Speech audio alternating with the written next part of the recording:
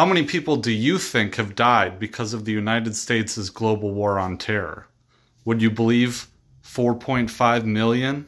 That was the conclusion made by Brown University's Costs of War project in a recent study.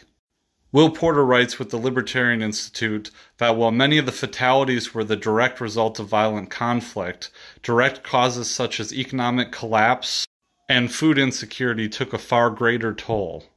Is the world safer because of the U.S. global war on terror? Do you feel safer?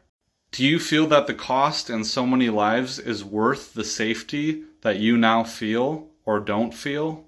Do you approve of these lives being taken in your name, even if those lives were taken with good intentions? How bad do things have to get before we say something about it?